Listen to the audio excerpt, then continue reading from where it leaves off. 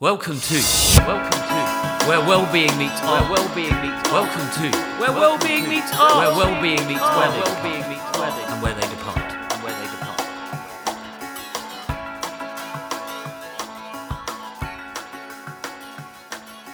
Welcome to Where Wellbeing Meets Art and where they depart. Welcome back to Where Wellbeing Meets Art and where they depart.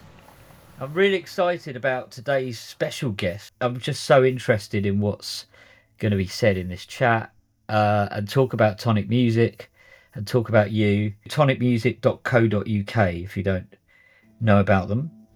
So Jeordie, I just wanted to ask you just a little brief description of what Tonic's doing and what you're working on at the moment. Yeah, thanks for having us, Brett. Tonic Music for Mental Health was founded 11 years ago by Steph Langan, and it started out in Portsmouth as a CIC and then eventually become a registered charity where the ethos was about providing music workshops for people in the general public in recovery from mental ill health. And it did that for a number of years. And then in 2021, Tonic also then founded the Tonic Rider Programme. And that's when I joined Tonic. So the Tonic Rider Programme has the aim of promoting good mental health in the music industry. So this is a programme focusing on supporting and training artists, crew, and anyone working in the music industry within the UK. And it started off with a series of online peer support groups, which are facilitated and still facilitated by Adam Fajcek, and also mental health first aid training, fully accredited by Mental Health First Aid England. And since then, the programme has expanded. We now offer suicide first aid light training. We do a mental health awareness in the music industry course. We have a weekly drop-in group. We've had a series of workshops over the years. So we've done workshops on music performance anxiety, emotional resilience, acceptance and commitment therapy. We've had wellbeing workshops. So the programme since has really, really expanded. The fantastic thing is being a registered charity, the peer support groups are free to attend. The mental health awareness in the music industry course and other training courses are free to attend. So the other thing I heard about Tonic Rider is you've actually sent people out on tours and you've had people backstage. Can you talk a little bit about that work? Yeah, so a new initiative we started this year really is our backstage support program. So we've gone on tour with the Specials. So Terry Hall was one of our founding patrons. We've been on tour with the Dub Pistols.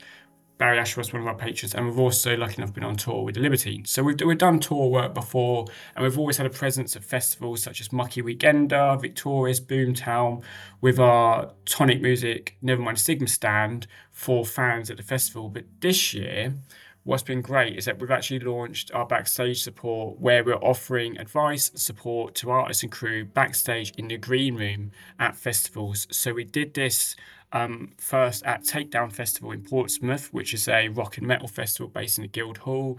We've just come back from doing Nibley Festival in Gloucestershire, which is a 2-day festival. And then we're looking to we'll be doing it again in Victorious Festival in Portsmouth and really expanding that programme. So what does that look like if you're backstage? Like what sort of stuff comes up and what's your response to that? So when you're backstage at a festival, it's a really quite hectic and loud and very sort of organised chaos, I suppose it is really backstage at a festival where you've got the dressing rooms, you've got the crew and everyone's running around. The way we provide our backstage support, so we're there with our stand for starters, with our mental health scenes that we developed. So we currently have a range of 16 mental health scenes which are tailored to the music industry, little pocket scenes. We have these on the stand.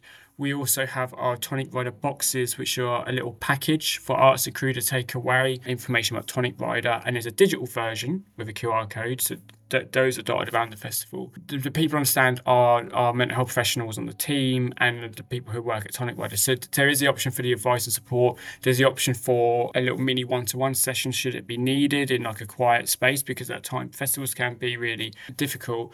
And then also as well, we're really expanding this with Victoria, so we're having like a bigger area. So we'll have more mental health professionals around on the day at Victoria's that can pop into the Tonic Rider stand should there be an artist crew, anyone working at the festival who needs that support, needs kind of a real private, more in-depth chat. It's great, man. It's like all the things I missed out on when I was at my worst as a touring drummer, sort of mentally, you know, and you really appreciate. Well, that's how when I saw you guys, I was like, I really appreciate this work and how approachable you guys are from the off. You know, there's no ego here. You really believe it. I know Steph really believes it, and that's why this grassroots. From what I understand, is it started as a sort of music therapy service originally in a studio in Portsmouth, right? Yeah, so we had originally our Tonic shop, and then we had a larger HQ as well, where we had music workshops. We also had a ska choir as well for several years. So what specifically do you do at Tonic, and what sort of thing are you working on at the moment? So in terms of my role, I am the program coordinator of the Tonic Rider program.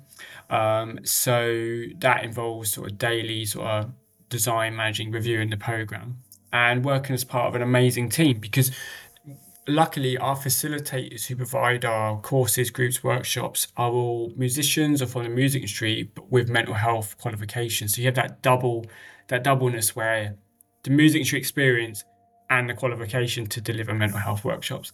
And this year's been really, again, we're only entering our, this is our third year of the program, but it really is about expanding now into the outreach. So we've got the online program, we've got the resources. Now it's about reaching out to the industry. So we've had a couple of years of the industry come to us, but now it's us to go and do the backstage support, for us to go and do more conferences, more podcasts to talk about the program we offer. Which has been really great. And as our team expands, so we're looking at working at more events, but then also looking to doing more Tonic events again, because originally Tonic ran a festival. So there was Tonic Fest 1 and 2, which had Terry Hall perform and also Barry Ashworth and the Dub Pistols. So we're looking to do that again. And obviously, we met in person for the first time when Tonic Rider had a launch event at the 100 Club, and it was like a mini conference where we had people from the industry and mental health talking about mental health in the music industry. We had a full day of like 16, 17 interviews. So we want to do that again as well. So let me tell you my experience of that. It was just after lockdown. And when I came in and saw Steph, and I was like, and she was like, all right. And I was like, yeah, I'm feeling I was kind of socially anxious, actually. Jade was interviewing musicians, music industry professionals about their experiences of mental health, and probably had an influence on this pod, right? Because it's that conversation, but this was hearing other people's edgy stories, and they were just 10 minutes here, 10 minutes there, and it was just so inspiring. It just, I think, you know what, I hadn't really thought about, obviously the book inspired this pod, but I hadn't actually thought that probably that was in my head, right? I was there for a day watching people being interviewed, some very high profile, some not, but in all different areas of the industry. And I was just like, fuck, this is so healthy, because you just realise, oh, I'm not the fuck up. It's not just me. Everyone's got shit. By the way, that phrase, everyone's got shit. Even if they look like they haven't got shit, they've definitely had shit or have shit. That's the deal, right? We've all got challenges in life, and it's amazing. So it's so inspiring, and that's what you did in lockdown. I joined one of the peer groups, and I think I only made a few sessions. Like, I think it was 6 weeks, right? And I made a few sessions. Yeah, 6 weeks. Because my diary's all over. But that. So Adam Firechet was the drummer in Baby Shambles, right? That's the deal. Still is as well. Still is. So he was at the sharp end of the rock and roll. He lived that. And he talks about and shares about, and he held this group. If I was going to describe my experience of the peer group, it's a sharing group. How are you all doing? This is quite shit, lockdown particularly. And again, an encouraging a space to share, but you don't have to. And don't worry, anything you say here is completely confidential. We've all agreed on that. and he's just there, sort of guiding the chat, but allowing total space. And that whole process of talking about your shit with other people about their shit, and that. And by the way, the other thing I thought about when you were talking was, my first process was therapy, and it was sort of child trauma therapy specialist stuff. But I remember having to map out my job in the music industry, which took like 3 sessions probably. And then there'd always be these Yeah. nuances that I had to explain about, no, it doesn't quite work like that in my gig, you know. And so that's all there. Everyone knows what's going on. Industry, and I think this is one of the important things is we often use the term music industry, singular, when in reality it's music industries plural, because you've got the live music industry, you've got the recording industry, you've got the touring industry, you've got the different areas in terms of like merch and in terms of like PR and stuff like that. So you've got all these different industries on top of different genres. So rock, hip hop, dance, pop, you know, musical theatre, for example, classical. Which have slightly different cultures. Without a doubt. Yeah. So it's almost like there's a shared understanding amongst the music industry, shall we say, in terms of experiences of poor mental health, mental ill health, the difficulties, the barriers, but with slight differences as well, based on their role, based on the genre that they're in, which is the beauty of it. Some episodes ago, a comedian, Adam Wilder, and I've got Tom Stade. But then there's sort of micro differences in each realm. But you're working with everyone, like creative so we industries, work basically. with so really, you know, it's a focus on musicians in the music industry. But people in the music industry. Yeah, people in the music industry. So again, artists, crew, tour managers, etc., anyone working in the music industry. And again, it's very rare that you can speak to someone and they go, "This is my role in the music industry, and I only do that." There's like multiple roles, and sometimes that then blends into multiple roles within the creative field. And then We've we got also to earn know, some fucking money. yeah, without a doubt, you're talking a small percentage of people who, from one role in the music industry, can consistently make money from that and don't have to do other roles. And then also not forgetting that a lot of music professionals have other work roles outside the music industry, and that's nothing to be ashamed of. That's nothing that we don't discriminate against that, because we know how difficult the music industry is. All right, I'm going to out us now, because I did actually out myself with Keith Cooper, who's also a football fan. Unfortunately, he's a Chelsea fan. And I explained to the people, like, go back and listen to Keith Cooper, my justification for liking football. But if you're in National League side, there's very many semi-pro guys, and that's a massive commitment. It's way harder. You're juggling a money thing, and then you're using all your spare time to follow this creative pursuit. And actually, I think it's more pressure, because if you're like a conference player, I've got to carry on with the football analogy, but if you're a painter and decorator and you play for Barnet, who are pretty shit, but you're a semi-pro footballer and you spend so much time playing football, but you've also got to do your painting and decorating, that commitment level. And also there's loads of reasons why it hasn't happened for you at a higher level, but you're still doing it.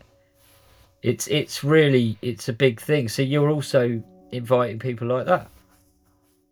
Yeah, so it's not footballers. It's a real balance, isn't it? Not footballers. Well, you never know. Musicians who are footballers. There was sorry.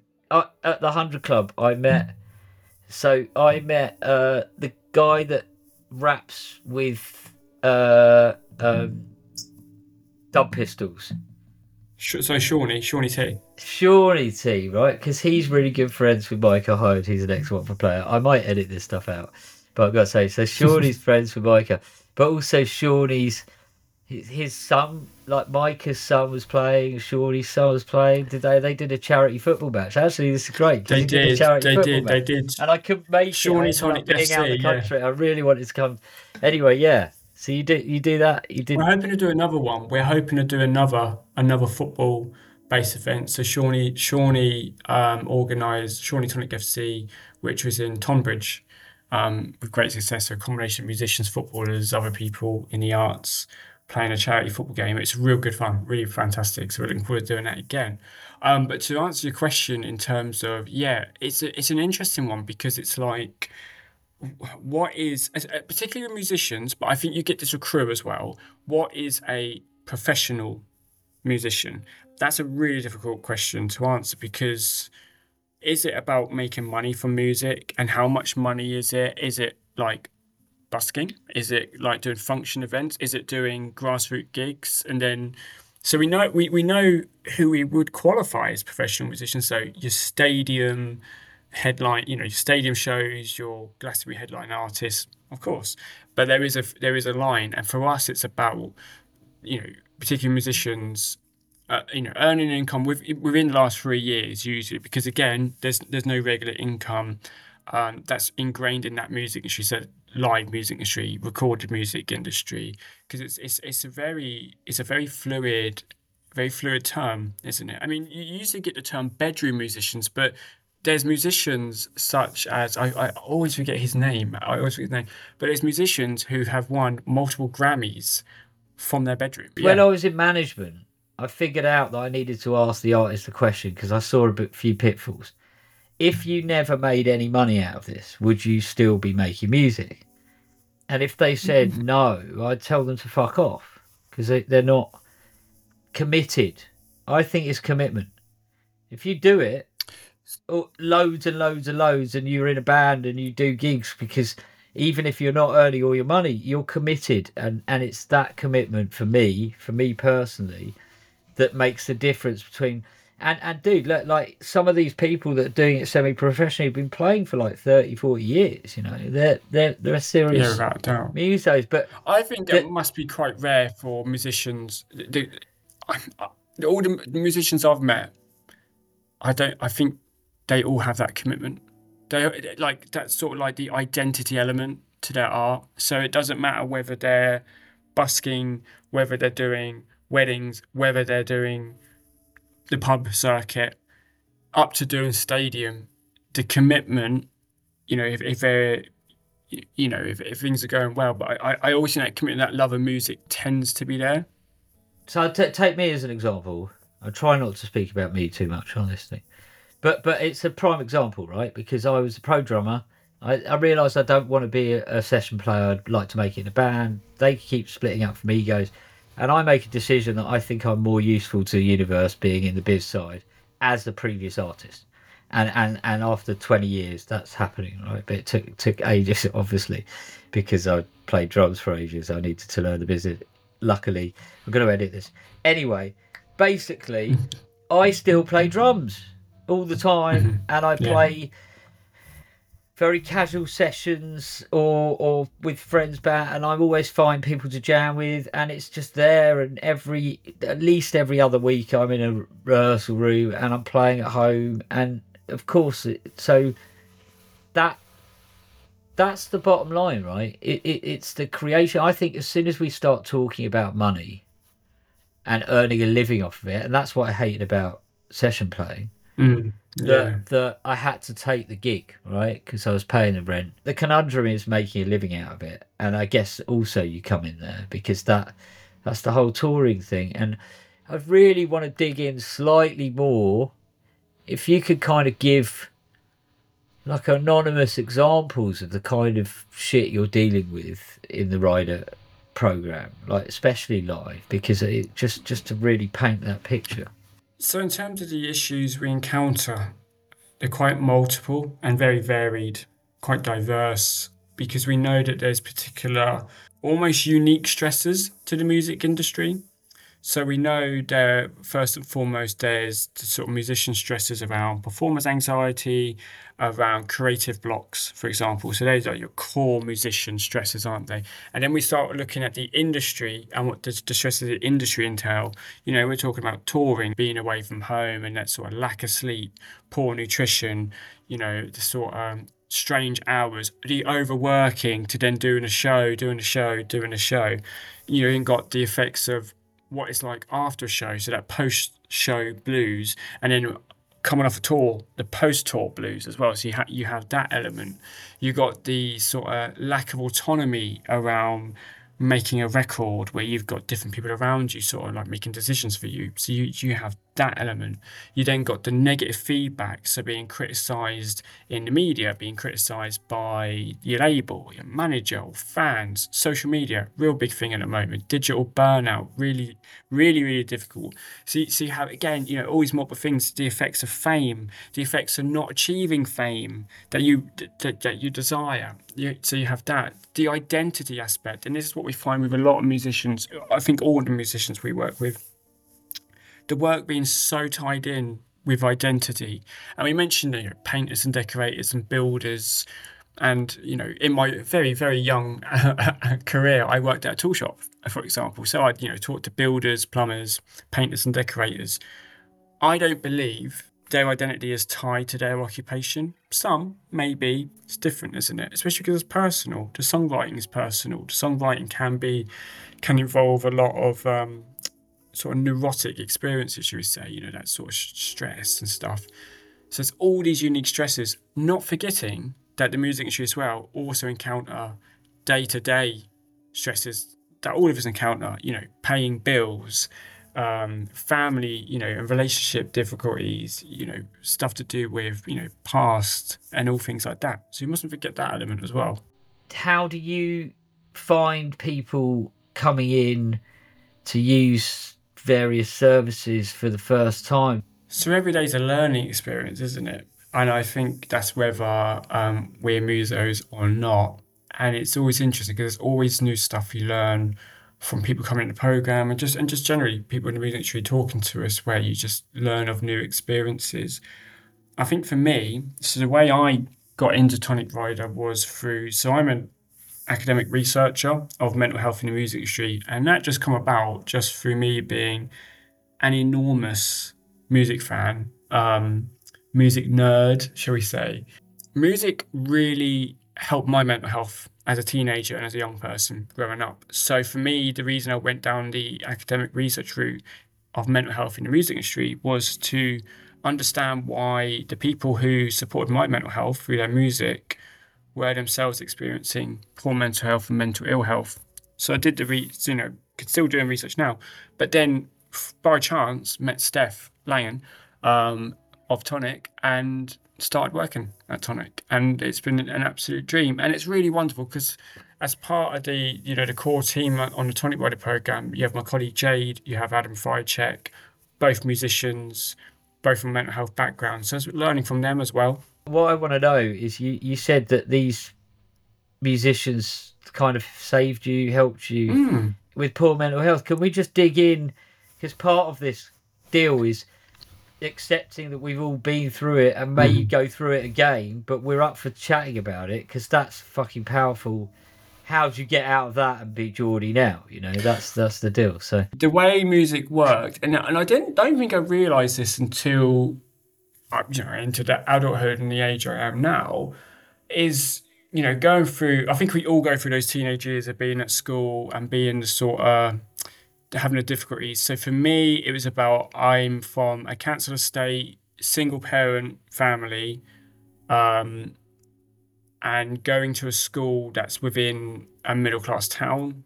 That can be quite difficult because sort of integrating can be difficult. Again, I didn't understand social class at the time, so it's difficult for me. Found school really difficult, and I remember my mum gave me an MP3 player, and I didn't really understand why. So what am I going to put on this? I wasn't a music fan at the time, and then I eventually did, and then from that, developed into the iPod. I still have a classic iPod, the old big 160 gigabyte one. And it was just about finding all these bands and these solo artists and these DJs. So like I said, Linkin Park, and then Block Party were a particularly big band in my life for a long time. And then you got Maccabees and Foals, and then going into Bring Me the Horizon, 21 Pilots. But then as it expands, we're very good at listening to English language, national, international level bands, but there's Spanish language bands I listen to, and then there's French language, and then there's bands you might consider local level. So, for example, there's a band in Suffolk called the Mighty Flux, who are one of my favourite bands of all time. They, play in Suffolk. There's a festival they're associated with, which is Maui Wowie. So it's all really, really um, great stuff.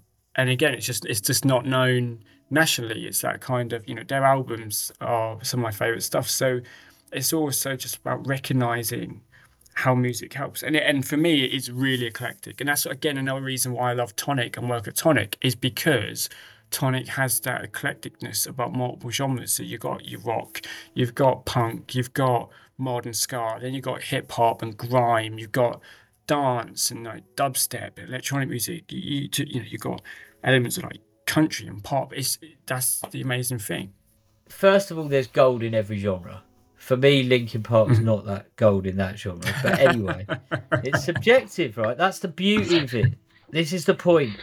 The idea of warring against someone because they don't like the same music as you. I mean, that's like school playground shit, isn't it?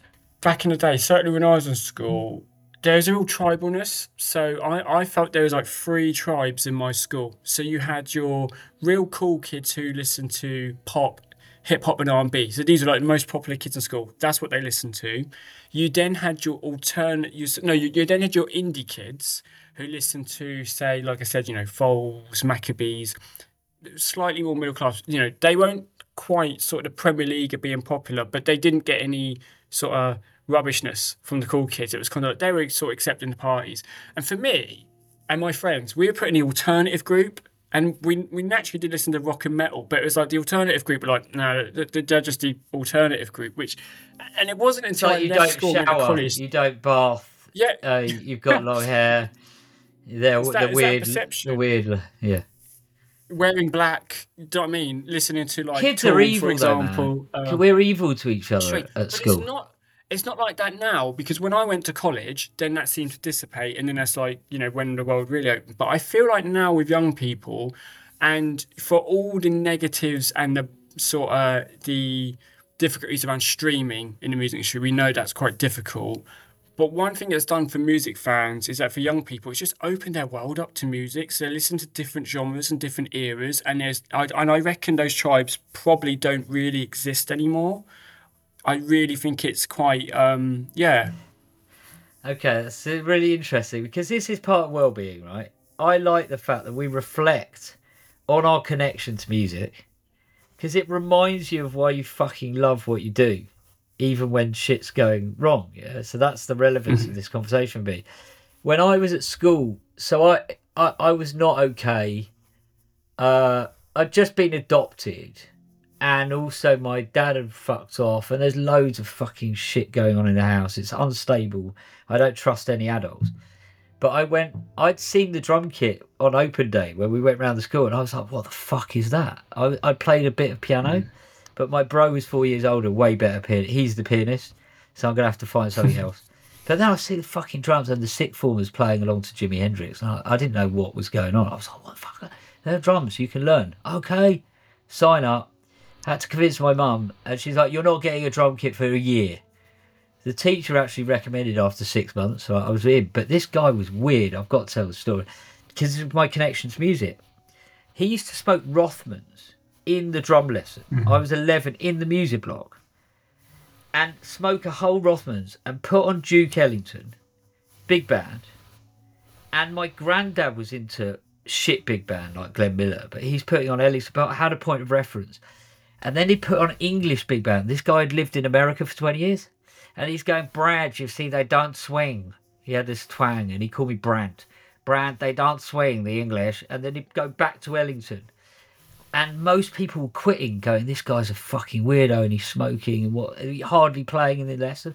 Then you do a harsh technique class, where if your stick goes too high, he'd sort of hit your hand lightly with a stick and go, no, too high.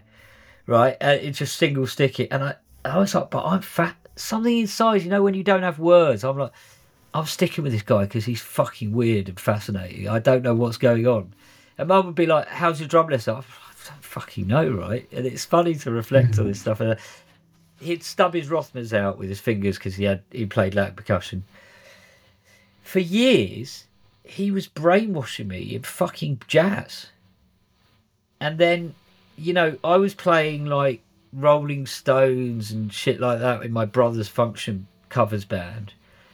But to this day, it's like, fuck, this shit works. If you listen to people talk and listen to shit over and over, it's like that gets internalized. It's took years. So then I'm into fucking big band, but also I'm going to every band in the morning before school because there's a lack of drummers, and playing timps and shit. I was terrible at that because I couldn't be arsed reading. And then I was playing with my bros band, and they were all older than me, so they're kicking me ass. I'm playing big band with this guy. I was probably shit for like years and years, but there's loads going on. But then I find that I've learnt loads of pop rock covers. I'm learning about jazz, and then I find this guy Anthony in my Latin class is into like the Pixies and Prince, and he introduced me to Prince. And actually, I do have a favourite artist. It's Prince because he serves all my needs.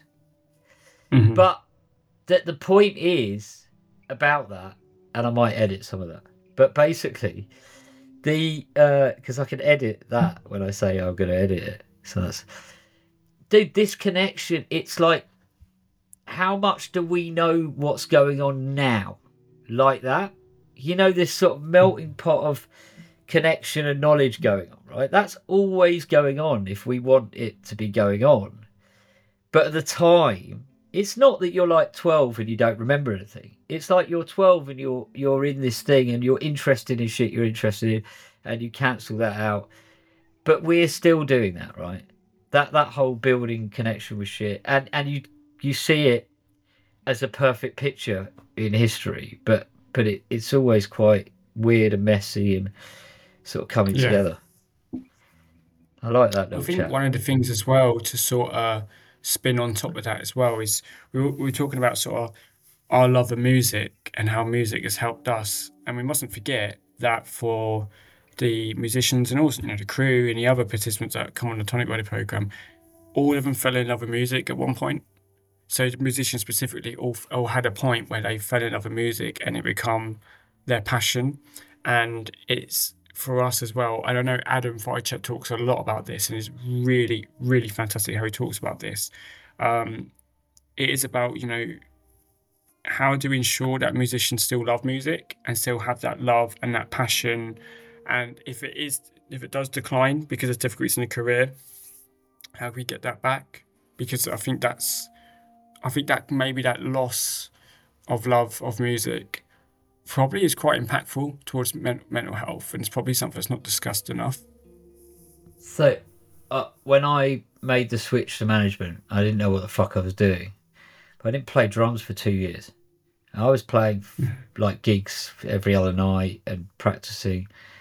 And after 2 years, I got my first office. Like, I went back to my parents' house to set up the management company. So the story is, I'm doing a deal with EMI Japan for a band that I'm managing. They've got their own label, and it's 7 a.m. and my mum comes in and says, "You got any washing?" And I'm like, "I've got to get a fucking office."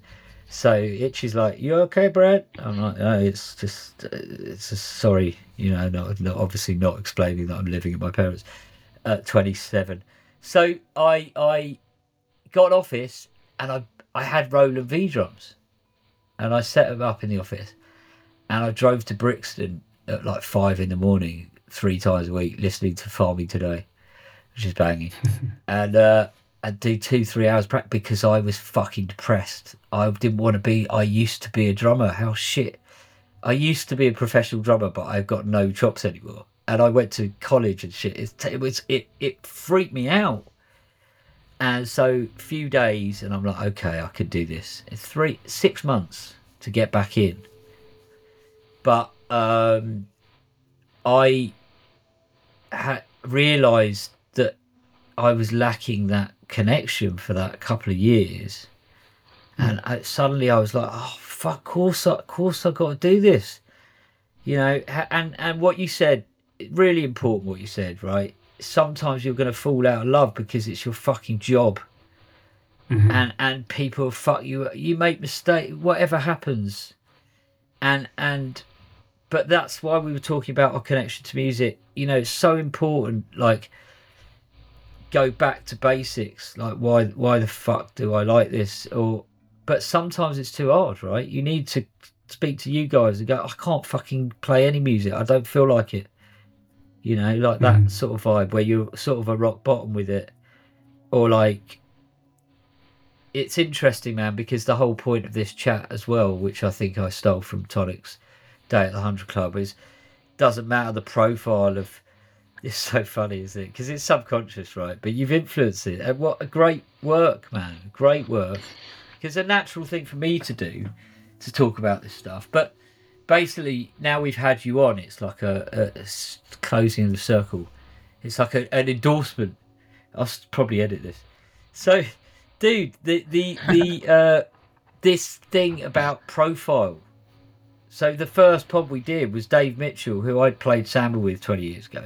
No one knows Dave Mitchell except for the kids that he teaches or the bands, that people that see him in his couple of bands who are touring. But it doesn't matter. It's people that are committed to art.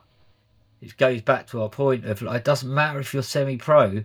If you committed, good. Fucking let's talk about music and don't feel the judgment, and only judge yourself by your own merits. And the social media thing is a can of worms. But essentially, my message about that is, don't judge. Classic band move. Looking up other bands that have started at the same time as them, or was in the festival, billing one up, and they're like, "Why aren't we doing that?" And then like having a go at their manager, who was me, and I'm like, "Because we don't know why.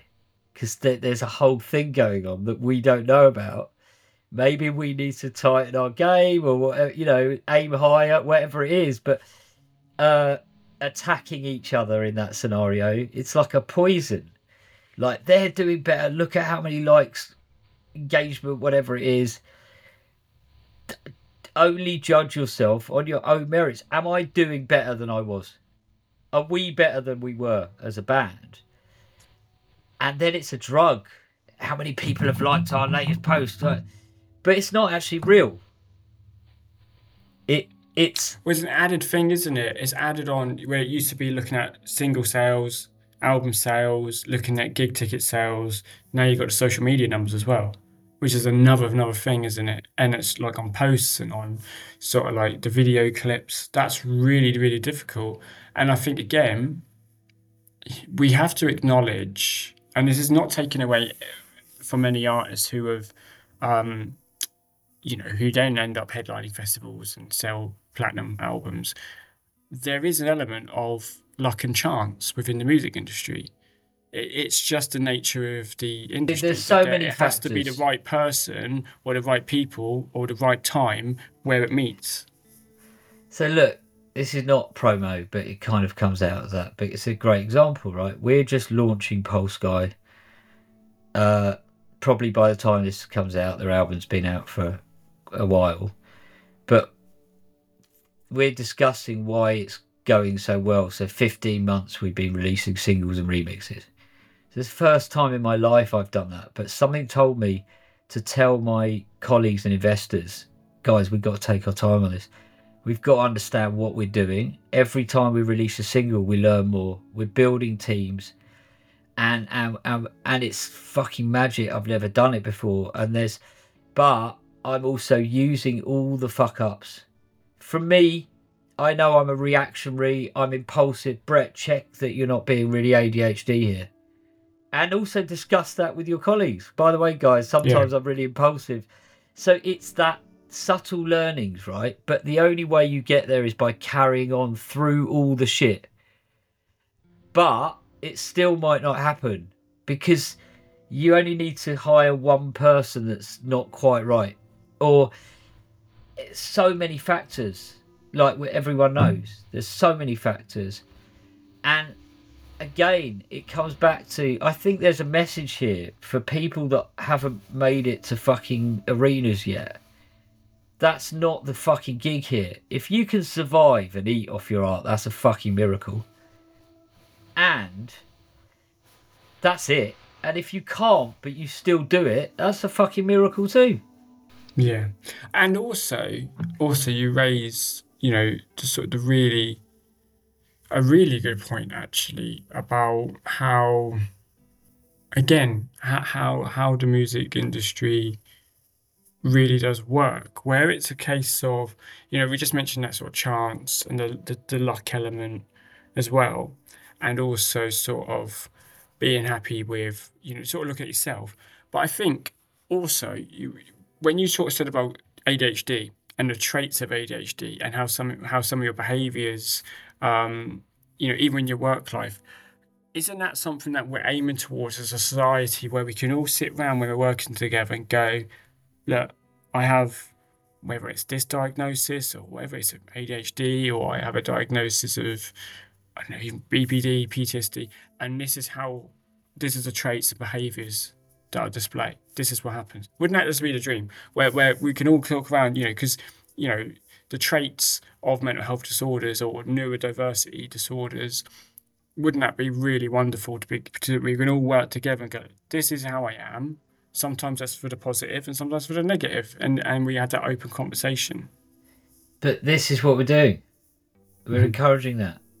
Right. And you've been the centre for that, like an organisation that's committed to that and showing it is okay.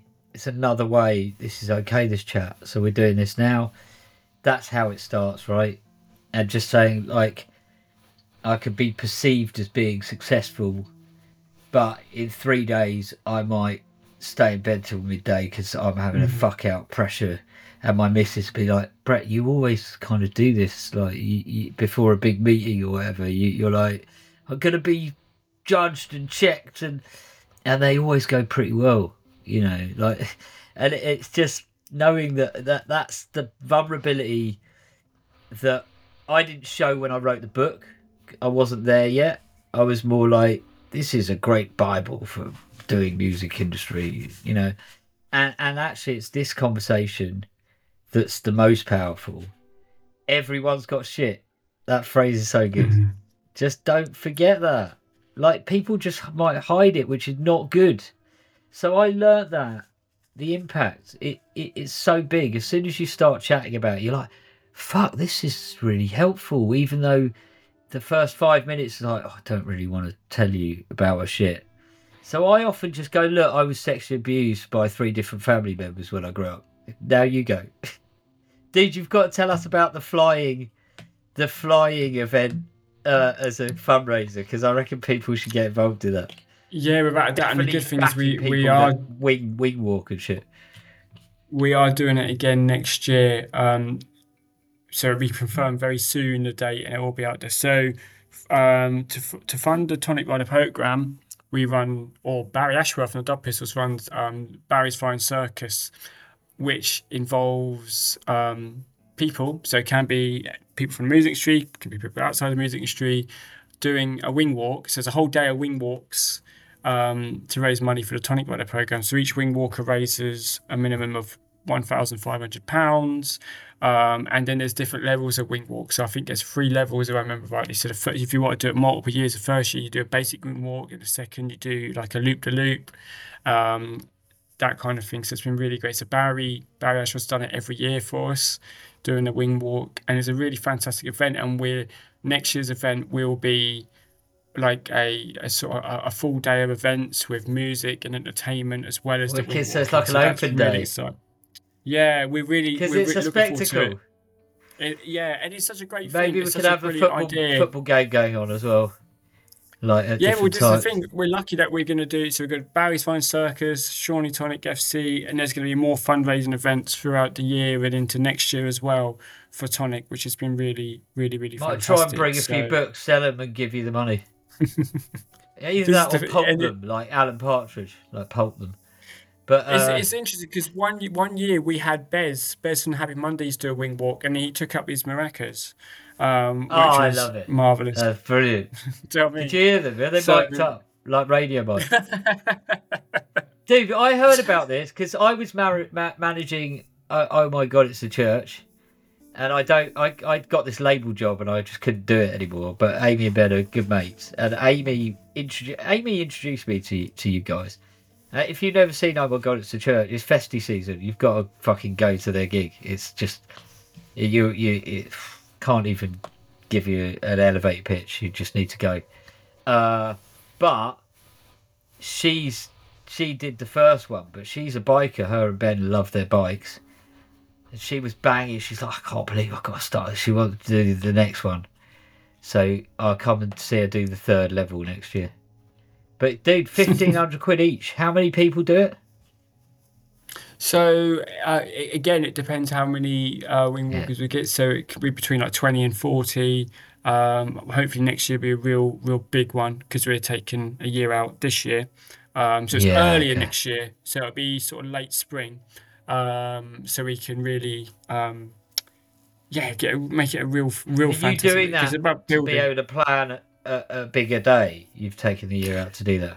Yeah, so it's about us making it a bigger day, and also so we can do the more of the entertainment music side as well, because we think that's really important as to develop. Because one of the amazing things about Tonic as a charity, and also Steph's vision with Tonic, is to always build upon what we've already done. So you do a real sort of big event, and then so the next year we do it bigger and better. And that's another wonderful thing about working at Tonic, is that the vision always comes, doesn't it? So we're really looking forward to it. Dude, I think that there's a message. If you're committed to music, you're a muso. Everyone's got shit. And check out tonicmusic.co.uk. Just get in touch with them if you want to know anything or be involved. Like, this is where it's at for us. Like, I feel like, because I knew what it's like without this stuff going on, no conversation. Now we've got organisation, you've got events, you've got online stuff all the time. Like the mental health first aid that I did, fucking great. Like, what a gift that you did, just to have those conversations about really difficult shit that's going to come up because we're a bit unhinged. It's fucking great, man. Thanks so much, Jeordie. Yeah. Add anything, any promo. And thanks, Steph, a lot, and thank Jade, and thank you. Really, seriously, it's not like arse licking. It's like you're doing such great work. It's a gift for us. Well, with our new website, so tonicmusic.co.uk, brand new website. You've got the Tonic Rider section, so it's got all the courses, groups, and workshops we have on offer with the registration button. So it's one registration form for all of it together. We also have our free zines that you can download and print from the website. So there's 16 zines. Name drop some titles of the zines, by the way. So we've got, for example, we've got a stress zine, we've got an anxiety zine, depression, music performance anxiety, problematic substance use. So massive range. We've always got the suicide prevention safety plan zine as well, which is really important because it's got where you can write in your own steps for if you encounter a crisis and a suicide ideation. And then there's more information as well about our backstage support, also our videos. We've got videos on the YouTube channel, which is grounding techniques, and then we've got our blog as well. So the range of stuff we do for the music industry is all available to see on our website. This is tight stuff, man. Loving it. Thanks so much, Jeordie. Really appreciate you coming, and there'll be links in the show notes. Thanks for listening. If you enjoyed this episode, please consider leaving us a 5-star rating. And if you want to help other people find the podcast, you can leave a review. Only takes 20-30 seconds. That would be lovely. See you next time.